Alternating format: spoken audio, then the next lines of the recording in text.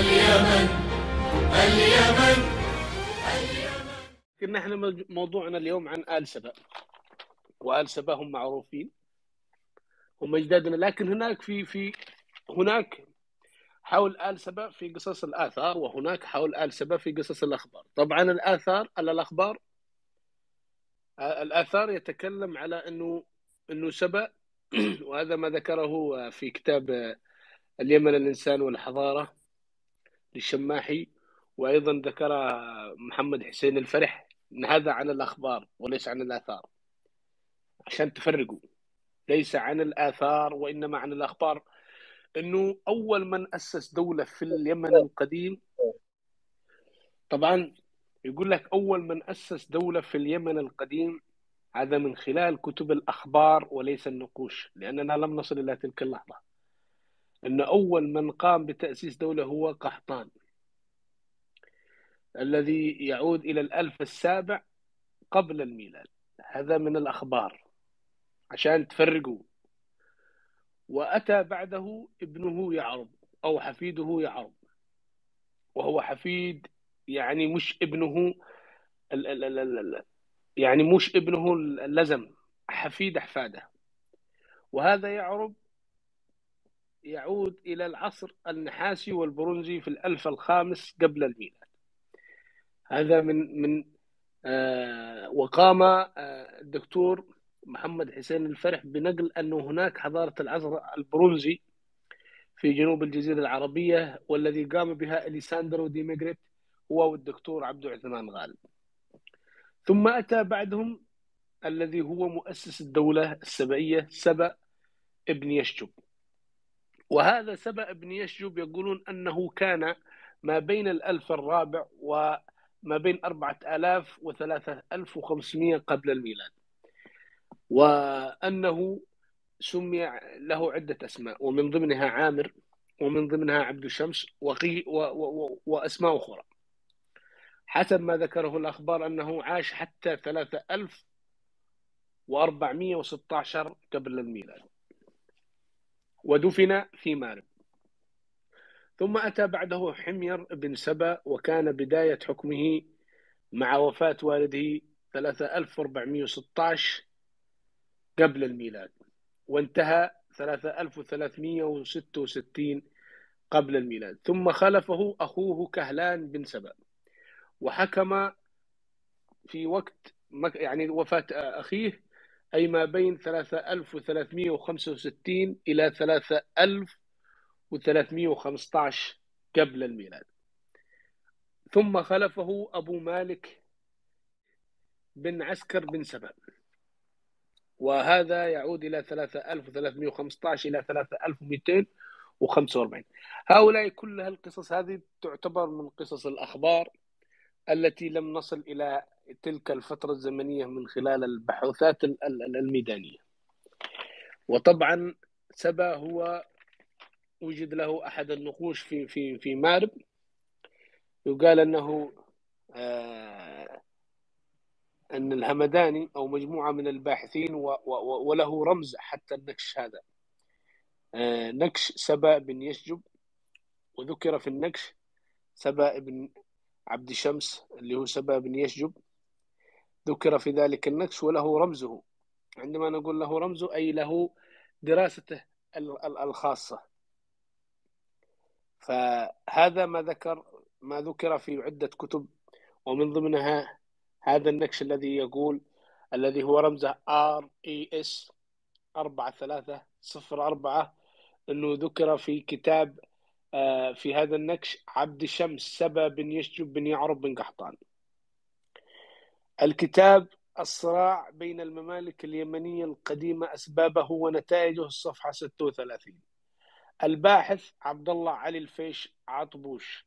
هذا الكتاب يقول أنه ذكر سبأ في نكش RES 4304 عبد شمس سبأ بن يشجب بن يعرب بن قحطان. المصدر كتاب الصراع بين الممالك اليمنية القديمة أسبابه ونتائج، الصفحة 36. الباحث عبد الله الفيش عطبوش. هذا دليل أركولوجي حسب ما ذكره ذلك الباحث، أنه ذكر في ذلك النكش الذي وجد في محافظة مأرب، وهذا دليل آخر على أن سبأ كان موجود. طبعا مملكة سبأ متى أنشئت هذا لم يستطيع العلماء أن يصلوا إلى تلك الفترة الزمنية التي أنشئت فيها مملكة سبأ، حتى قال أنه حتى فيليب يقول سبأ وبناتها أو بنات سبأ، أي الحضارات كلها مشتقة من تلك الحضارة القديمة، لأنه انذهل عندما شاهد النقوش وشاهد، لأنه زار حضرموت والمكلا، ثم أراد زيارة المناطق في تلك الفترة فتم منعه من دخولها، ولكنه دخل بطريقة يعني خاصة، ذكر ذلك في كتابه بنات سبأ، ثم دخل نجران، ثم دخل الجوف. وكانوا يعتقدون أن مملكة معين تعود إلى الألف الثالث والثاني قبل الميلاد حسب الآثار التي وجدوها، ومن ضمنهم جلازر وفليبي وغيرهم الذين يقولون أنها تعود إلى تلك الفترة السحيقة لمملكة معين. ومملكة سبأ هي أقدم حسب المصادر الذي يقولون أن مملكة سبأ هي الأقدم بين الممالك، وحضرموت هي قديمة جدا. ثم الحميريين الذين كانوا يسيطرون على الحكم، يقال أنهم انتقلوا من مأرب إلى شرق مأرب، إلى غرب حضرموت لفترة، ثم نزلوا وتلبسوا في مملكة قتبان، ثم نزلوا إلى منطقة ذو رعين أو ريدان، وهناك كانوا آل ذو رعين، ودخل التحالف الريداني الرعيني في تلك المنطقة، وشكلت دولة ذو ريدان في محافظة إب في يرين، وشارك فيها جميع الملوك أو الأقيال الذين يعودون إلى الحميريين، وهم انتقلوا البعض من محافظة شبوة اليوم، وأيضا كانوا موجودين في مناطق في سرو حمير وفي تعز وفي إب وفي تلك المناطق، وامتزجوا وشكلوا تلك الإدارة في 25 أو 115 قبل الميلاد. طبعا أنشئت تلك الحضارة، ولكن ما قبلها فيه فترة المكاربة، وهي الفترة التي أتت ما بعد فترات قديمة جدا. وأنا ذكرت لكم أنه لم يصل الباحثين لهذا، لم يخوضوا فيما ذكره الأخبار، مع أنه هناك كتاب للدكتور أو دراسة للدكتور يوسف محمد عبد الله قدمها في جامعات أجنبية حول ما ذكره الهمداني في كتابه الإكليل وصفة جزيرة العرب، وحول ما وافقه في النقوش المسندية. فقال كربئيل وتر ذكره الهمداني، شاعر أوتر ذكره الهمداني، شمر هرعش ذكره الهمداني، أبي كرب أسعد ذكره الهمداني، إيلي شرح يحضر ذكره الهمداني، علهان نهفان ذكره الهمداني، ذمار علي يهبر ذكره الهمداني، ثاران يهنعم ذكره الهمداني، ياسر يهنعم ذكره الهمداني، يثع أمر ومعنى ذكره الهمداني، والصدق، يعني جميع هؤلاء ذكرهم الهمداني وفصلهم في كتابه الإكليل. ويقول أن هناك توافق، ووافق على ذلك أيضا الباحث الكبير اليمني زيد علي عنان رحمه الله في كتابه تاريخ اليمن القديم، أنه ما وجد في الهمداني وجدناه في النقوش. يعني مش كل اللي في كتاب الهمداني اكتشفناه، وإنما مجمل ما ذكر وجدناه في النقوش المسندية، وهناك ما لم نصل إليه، عادنا لم نصل إليه، زي اللي يحفر ولم يصل إلى الأساس. هكذا هي الحضارة اليمنية، أنهم يحفروا لكن الأساسات الأصلية والطبقات الأساسية لم يصلوا إليها. وهذا كلامهم وليس كلامنا إطلاقا، أنه جميع المعابد التي في مأرب ومدينة مأرب لم يتم التنقيب فيها، وجميع المدن القديمة لم يكتمل البحث فيها، حتى يقولون البعض أنها تعود إلى فترة كذا. إلى هذه اللحظة لم نصل إلى أبعد مدى، أو لم نصل إلى بداية الحضارة اليمنية إطلاقا، يعني لم نصل كيف بدأت، كيف أنشئت، ومن هو أول ملك. إلى هذه اللحظة لم نصل. ولكن من خلال كتب الأخبار قلت لكم أنهم تناقلوا أن أول ملك هو قحطان، ويعود إلى الألف السابع. هذا الأخبار وليس الأثر. عليكم أن تفرقوا عشان لا تقولوا أبو صالح ذكر وذكر. لا، أنا قلت لكم الأخبار ذكروا أن أول من حكم هو قحطان، ثم حكم حفيده يعرب، ثم حكم حفيده يشجب، ثم حكم حفيده سبأ، ثم حكم حمير، ثم كهلان، ثم تناقل الحكم ما بين حمير وكهلان حتى أصبح في القرن الثاني والثالث الميلادي لم يحكم في اليمن القديم إلا حمير. وهذا معروف عشان لا حد يقول أبو صالح ذكر وذكر. طبعا طبعا أيضا هناك أبحاث أخرى لمجموعة من الباحثين المستشرقين، ومن ضمنهم ريكمانز، ومن ضمنهم مولر، ومن ضمنهم بيستون، ومن ضمنهم بيترشتاين يتكلمون، ومن ضمنهم هومل، ومن ضمنهم جلازر وفليبي وغيرهم يتكلمون على أن هذه الحضارة التي وجدوها يعني حضارة عريقة جدا، ولكن تحتاج إلى تكثيف من البحوثات الميدانية.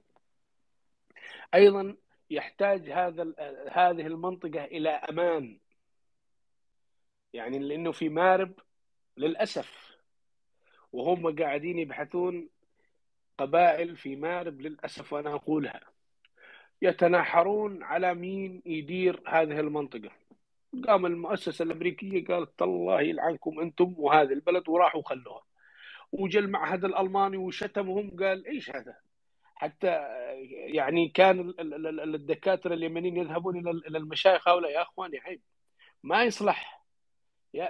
وذولا للأسف يعني كأنها ملك أبوهم هذه الآثار، فاشتغلوا ضد المؤسسات وضد البعثات في تلك الفترة، فتركوا اليمن. وأيضا مع الحروب الست ومع حروب وما بعد 2011 تركوا اليمن وراحوا إلى أثيوبيا، وراحوا إلى عمان، وراحوا إلى السعودية، وراحوا إلى مناطق أخرى. بسبب مين؟ بسبب الجهل التي يكمن ما بين هؤلاء الأشخاص، وبسبب أن هناك ضعف أمني في اليمن.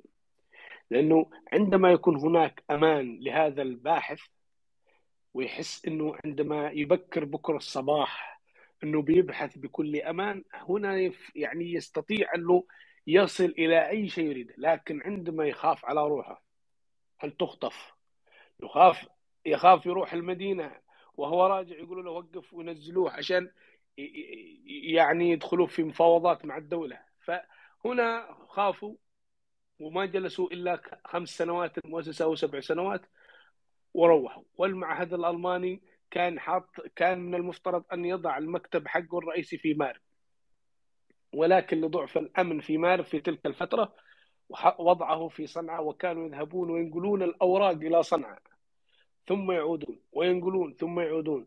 فهذه وأيضا الأشخاص اللي موجودين هناك في مارب من القبائل أو من الهواشم، وتحديدا الهواشم بيت الشريف، كان يقول أن هذه من أملاكه، يعني بعض المناطق هذه من أملاكنا لا تقربوا إليها. فهذا يعني حتى أنه حصل شيء كبير، لكن الباحثين اليمنيين ما أرادوا أنه يتكلمون أمام المجتمع، أمام اليمنيين أنه يحدث. أخفوا هذا الأمر عشان لا أحد يفضح فينا، لأنه في فضيحة، هذه فضيحة. لما الشيخ قبيلة اليوم حاط نفسه أنه مدري مين، كان أول في 2006 2007 يقطع هؤلاء الباحثين من تنقيب تلك الآثار العظيمة. وللأسف كانوا جهلة في تلك الفترة، لكن الآن ذلك الشيخ وتلك الأشخاص الذي كنا نراهم أنهم كانوا يعني عنجهيين أصبحوا من الأشخاص الذين يريدون أن تعود تلك البعثات لدراسة التاريخ اليمني. لماذا؟ لأن العلم والتوعية عندما يدخل العقل الإنساني تتغير نظريته تماما. 2006 كانوا يحتاجون إلى أشخاص يعلموهم ويوعوهم ويدخلون معهم في مفاوضات علمية، مش مفاوضات كم تعطيني كم بعطيك، لا، مفاوضات علمية. وهذا اللي حصل، أنه هم توعوا من نفسهم مع هذا الواقع الذي حدث، ومع تلك الأشياء التي يرونها، ومع تكثيف الدراسات، ومع تكثيف البحوثات التي هم يبحثونها من نفسهم، إيش اللي حاصل، إيش اللي استوى، وإلى آخره، عرفوا أنهم كانوا على خطأ في تلك الفترة، وأنهم متحمسون جدا لعودة تلك البعثات إلى اليمن. وأيضا هناك بعض الشخصيات من يتواصلوا مع الباحثين اليمنيين أنه بعضهم اعتذر، وبعضهم يريد من العودة هؤلاء البعثات، وبعضهم يريد أن يتم إكمال الدراسات. أيضا الشيء المحزن أن هناك نكش قتباني تم إخراجه في منطقة ما في محافظة شبوة، قام هذا الشخص، تخيلوا، تم إخراج هذا النكش من معبد قتباني يتكلم عن ملك حضرمي وملك قتباني تشاركوا في إنهاء التمرد الذي حصل في حضرموت. قام هذا الرجل وشال النكش بكله وحطه جدار في سور بيته، بدون أن حتى أنه يعني يقول هؤلاء بيحاسبونا. والله أنه إلى هذه اللحظة موجود في ذلك السور في بيته، وهو من الأسرة الهاشمية من بيت الشريف. تخيلوا أنه قام وشال نكش مهم قتباني وقام بنشره أحد الأخوة الباحثين. فعندما شاهدت أنه نكش مهم يعني يتكلم عن أشياء مهمة في تلك الفترة الزمنية، قام هذا الرجل نقلوا إلى بيته حطوا جدارية على منزله من بيت الشريف. تخيلوا أنه قام وشال نكش مهم قتباني وقام بنشره أحد الأخوة الباحثين. فعندما شاهدت أنه نكش مهم يعني يتكلم عن أشياء مهمة في تلك الفترة الزمنية، قام هذا الرجل نقلوا إلى بيته حطوا جدارية على منزله، يعني حيث وجد في مدينة مريمة هجر العالم.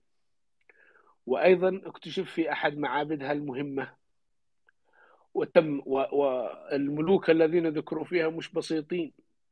الملوك هو شهر هلال ملك مملكة يعني ملك مملكة قتبان، ويدع أب غيلان ملك مملكة حضرموت. هؤلاء من أعظم الملوك يعني، ويتكلمون عن أشياء حصلت. قام هذا ونسف الأشياء ونقله وحطه في جدار منزله. يعني للأسف هذا اللي يوجع القلب يعني. فأيضا هناك نقوش أخرى اكتشفنا أنها في منازل بعضهم وضعوها في جدار، حتى أنه اكتشفنا أن بيوت في نصاب في محافظة شبوة لسلاطين العوالق، اكتشفنا أن تلك المباني هي مباني قديمة تم إعادة ترميم بعضها، وبعضها تم أخذ أحجارها من مناطق تاريخية وتم بناء حصونهم بتلك الأحجار. ومن ضمن تلك الأحجار وجدنا نقوش في بعض تلك الحصون، يعني حطوها كأنها كأي حجر يبنوا فيها. تخيلوا، حصول لسلاطين العوالق في نصاب في عاصمة سلطنة العوالق في تلك الفترة. أيضا وجدنا في مناطق أخرى في محافظة عمران مدينة بأكملها تم هدمها من الآثار، وتم بناء مدينة بتلك الأحجار، مدينة جديدة. يعني كان يقول لي واحد من الأبناء هذه المنطقة، قال والله العظيم أني أذكر أنه كان يقول الأجداد إذا أنت تحتاج حجار شوف المدينة الفلانية، روح خذ لك قلاب أو قلاب يعني بابور أو وايت أو وايتين وجيب حمل وانقلها إلى عندنا. من وين؟ من تلك المباني اليمنية القديمة. هذا اللي حصل، تخيلوا. وأيضا يذكر لنا أحد الباحثين أنه في محافظة بارب محافظة صنعاء قبور تعود إلى الألف الخامس والرابع والثالث قبل الميلاد، لأن هؤلاء الجهلة لا يفهمون ما معنى هذه القبور وأشكالها الدائرية وأشكالها المربعة وأشكالها المستطيلة. قاموا وأخذوا تلك الأحجار وشلوها من ضمن الأحجار التي يبيعونها لأصحاب الذين يحولون تلك الأحجار إلى مواد. وأيضا كانوا يشيلونها اللي يبيعوها لأشخاص يبنوا بيوت من هذا القبيل. يعني تم تحميل أشياء كبيرة من محافظة مارب ومن محافظة صنعاء. محافظة صنعاء نتكلم عن الشق الشرقي من مديرية نهم، ومن تلك المديريات خولان الطيال وإلى آخره التي متاخمة لمحافظة مارب. وأيضا نتكلم عن الجزء الشرقي من محافظة مارب، والجزء الجزء الغربي من محافظة مارب، والجزء الجنوبي. هذه كانت فيها قبور تعود إلى تلك الفترة. قال وصلنا إلى ذلك المكان فوجدنا أن أغلبه مطموس من قبل هؤلاء الذين يحملون تلك الأحجار ليبنوا فيها في صنعاء أو في ذمار أو في مدينة مارب أو في البيضاء أو في أي منطقة. يعني ويقال أن هذه الأحجار أنها نوع نادر، ويباع بأسعار يعني غير الأسعار العادية. تخيلوا. تم طمس تلك الآثار ولم يتبقى من تلك القبور إلا 25 ألف قبر، وإلا لكانت أكثر من 40 إلى 30 إلى 50 ألف قبر موجودة تعود إلى فترات متتالية. أيضا هناك أشياء حصلت في منطقة في محافظة البيضاء، مقبرة تعود إلى العصر الحميري، تم نبشها نبش، وتم إخراج ما فيها من داخل تلك المقبرة من أواني فخارية ومن أشياء كثيرة، وتركها هكذا لأشخاص ينهبوا. وأنا حضرت تلك الموقعة وأشاهدها، يعني تألمنا كثيرا لتلك الحادثة. والله العظيم إننا تألمنا كثير. كان كل واحد يأخذ الأواني الفخارية ويمسكها بيده ويمشي بها. ايش هذا؟ قال اواني فخاريه، وبعضهم يكسرها، هذه ما تنفع، ما تبتاع، غالي. فتاثرنا لذلك الجهل الذي منتشر. يا اخي هذه يعني حتى انه الاباء كانوا يقولون عن تلك القبور التي تعود الى الفترات النحاسيه والبرونزيه وبدايات الحضارات انها مقابر الكفار. هذه مقابر الكفار، وهذه مقابر اليهود. وهذه شوف كيف صنفوها تصنيفات لكي ننال من تلك الحضارة. يا أخي حتى لو كانوا زناديق، إيش دخلني فيهم؟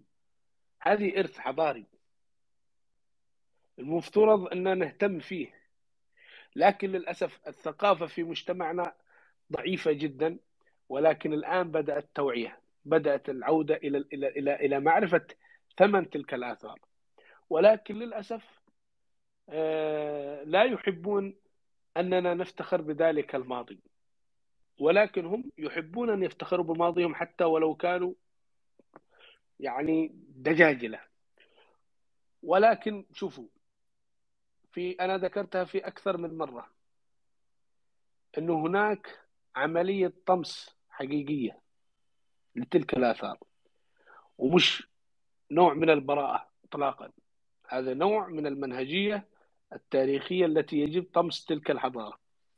هناك 10 شخصيات تم تزوير تاريخهم، وهناك مدن تاريخية تم إنهائها، وهناك قصور تم هدمها، وهناك أكثر من 70 سد تم هدمه، وهناك أكثر من 70 قصر تم هدمه، وهناك تم نقل بعض الأشياء من اليمن إلى الشام في فترات في عهد محمد الثقفي وغيره من الأشخاص. وذكر ذلك في عدة كتب أنه تم نقل تحف من اليمن إلى الشام كهدايا من محمد الثقفي إلى الخلفاء في دمشق.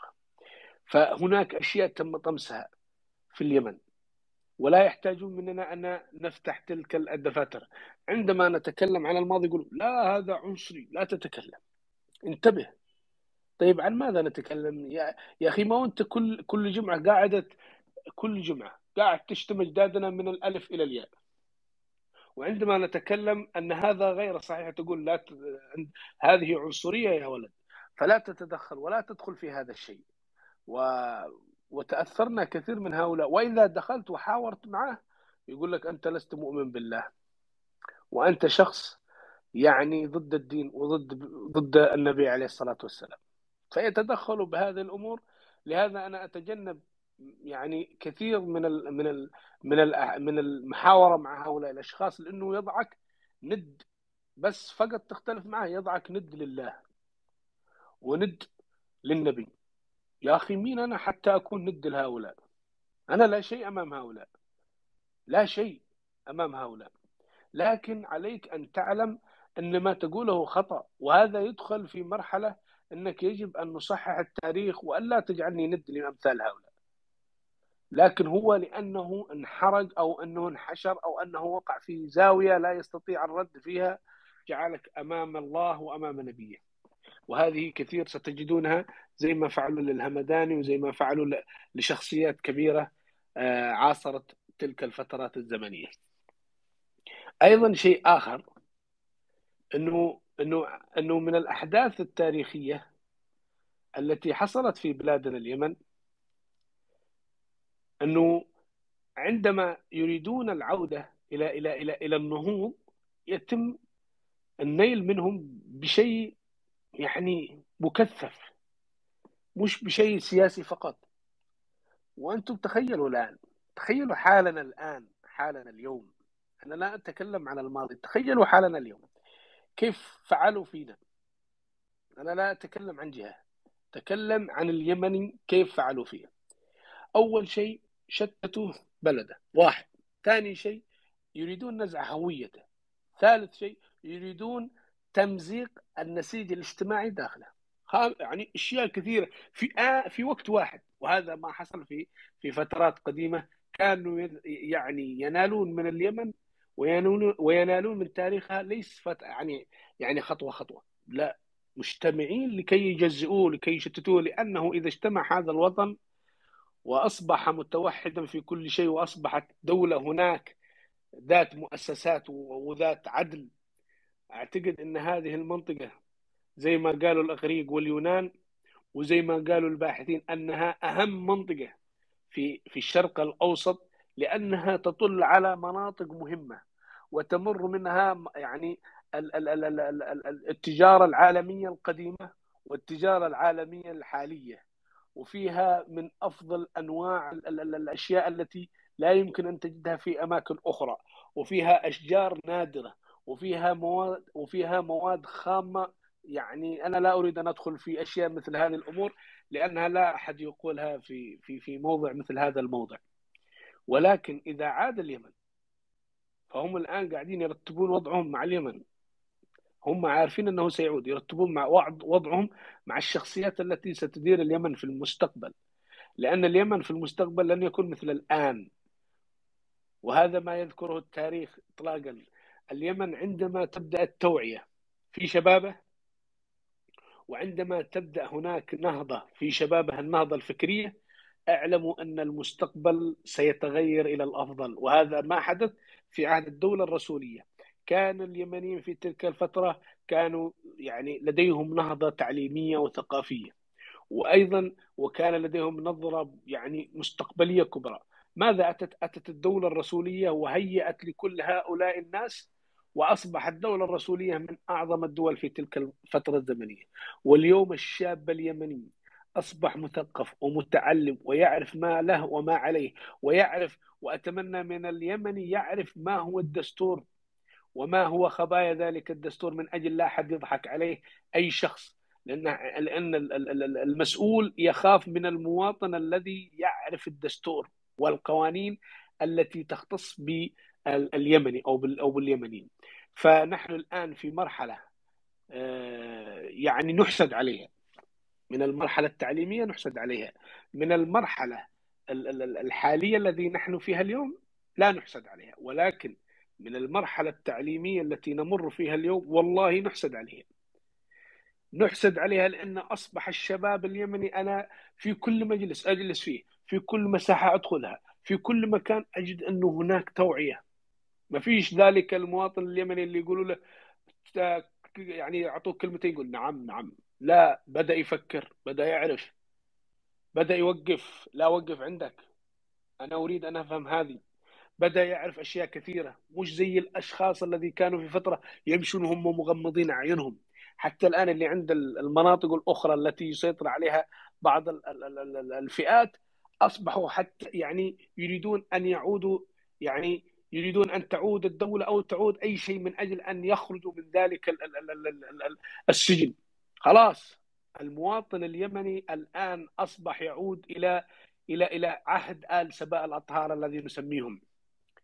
فأتمنى أنه المجتمع اليمني يقرأ كثيرا وأن يكون واعيا لما يحدث اليوم. وأنا يعني أنا دائما متفائل في المستقبل.